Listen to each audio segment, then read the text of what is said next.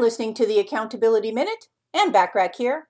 Today we're talking about tip number 7 of the 7 tips for helping you set and achieve your goals, which is celebrate achievements. Every time you mark a goal off of your list, make it a habit to celebrate. You don't have to do anything crazy or outlandish, but be sure that you do something you enjoy. Perhaps you could take your spouse out to dinner. Do what I call the money dance. Leave the office early or treat yourself to a day of golf. Celebrating achievements will help to program you for success and will make you more likely to continue to achieve goals without getting tired and giving up. Over the past 7 days, we've explored 7 tips for helping you set and achieve goals. Consider implementing the tips that will help you accelerate the achievement of your goals.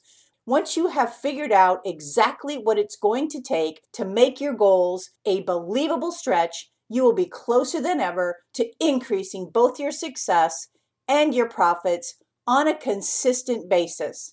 Remember to download my free audio to help you focus on your highest payoff activities and achieve your goals using effective time management by going to accountabilitycoach.com/landing. That's accountabilitycoach.com/landing. Thanks for listening.